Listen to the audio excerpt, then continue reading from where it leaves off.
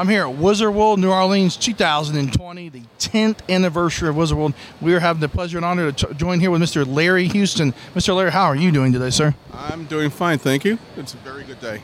It is a very good day indeed. You've done a plethora of animation and production on cartoon shows and all this stuff, showrunner. Can you talk about what you've done, including also X-Men? Well, what I've been doing for about 35 years, I've been a producer-director on several shows in the 80s and 90s. I was the director of the X-Men show, Captain Planet, G.I. Joe the movie, Karate Kid, let's see if I can remember, Johnny Quest, what's another, there's one more I'm forgetting probably, but Turtles, I'm sorry, I did 118 episodes of Turtles.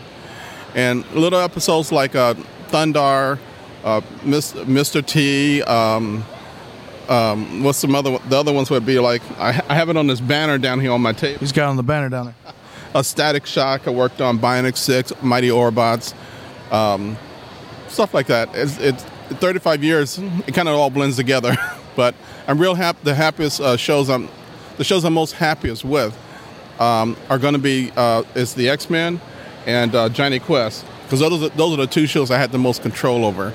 And I was able to shape the show and the content so that it was something that, if I was a 9-year-old kid, those are the shows, that's the kind of show I wanted to be a part of and wanted to be entertained by, every evening. And so those are the two shows I have the most. I tell people those are the two shows that I had the least amount of adult supervision on, because it all fell on my shoulders. You got Johnny Quest at that super awesome intro to Quest World. How did y'all come up with that? Like, what was a little bit? It was more like a different take on Quest and all that. It was. I did.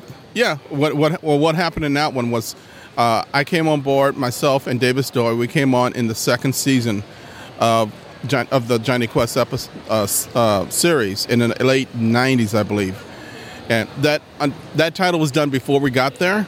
So I have to give props to the previous team who was there, but it was really we ran with that because it's like, this works really well. They did a good job. Very cool. And for X-Men, you've done it's so popular of a series and all that. You did a table read the actors this weekend that we were there for that. It was amazing. It was like we're just there in the show. How was it working? I mean, were you a fan of X-Men as a kid? I mean, what was the deal with that? For me, I've been a fan of Marvel comic books, X-Men comic books. I mean, since elementary school. I mean, I'm an old guy, so I used to buy books like X-Men #5 off the spinner racks. Pick it up, going, oh my God, look at this and stuff like that. Or I would go. My mom would take me to barbershops, and you see these books. The top third would be ripped off, but you have the whole rest of the comic book sitting in the barbershops. I pick it up and start reading and start. What is this? What is this? And it took me a while to figure out what's an indicia. The thing at the bottom where it has the name. Oh, it's really, really small letters, but you're reading. Okay. Oh, this one is Batman. This is Fantastic Four, and that's when I started figuring out what it was, and I could go to the bookstores and get the real issue so I could see the top part and get the other. Start filling in a collection. Very, very cool. Comic awesomeness. You've done all this stuff. Is there anything you're going to maybe be working on coming up, or anything you'd like to mention? What I've done, I retired 3 years ago, and so I started doing work in the comic book circuits, working Wizard World and stuff like that. I have an agent. I had a book that was published through Charlton Comics back in '81 called The Vanguards, which is about 3 female freedom fighters. And after retiring, I did a screenplay, and really happy with it. I gave it to my agent, and he's shopping it around to different studios to maybe see if there's interest in it, because with all the different platforms like Netflix and Amazon and stuff, they're looking for content. So it's like, hey, I got something here to show to you. So he's working on that. And the other thing I did was a graphic novel.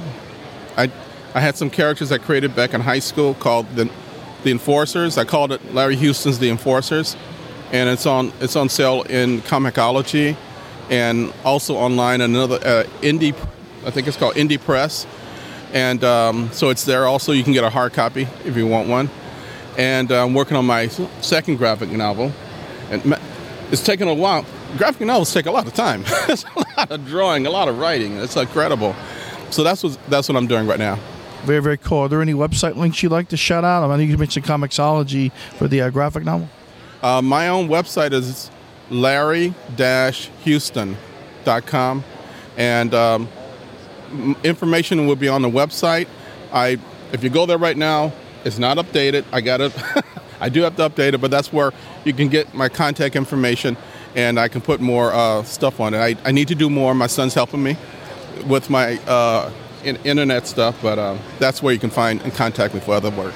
Mr. Lair, it's an absolute pleasure, sir. This is Owen with SciFiction.com coming to you from Wizard World 2020, New Orleans, signing off.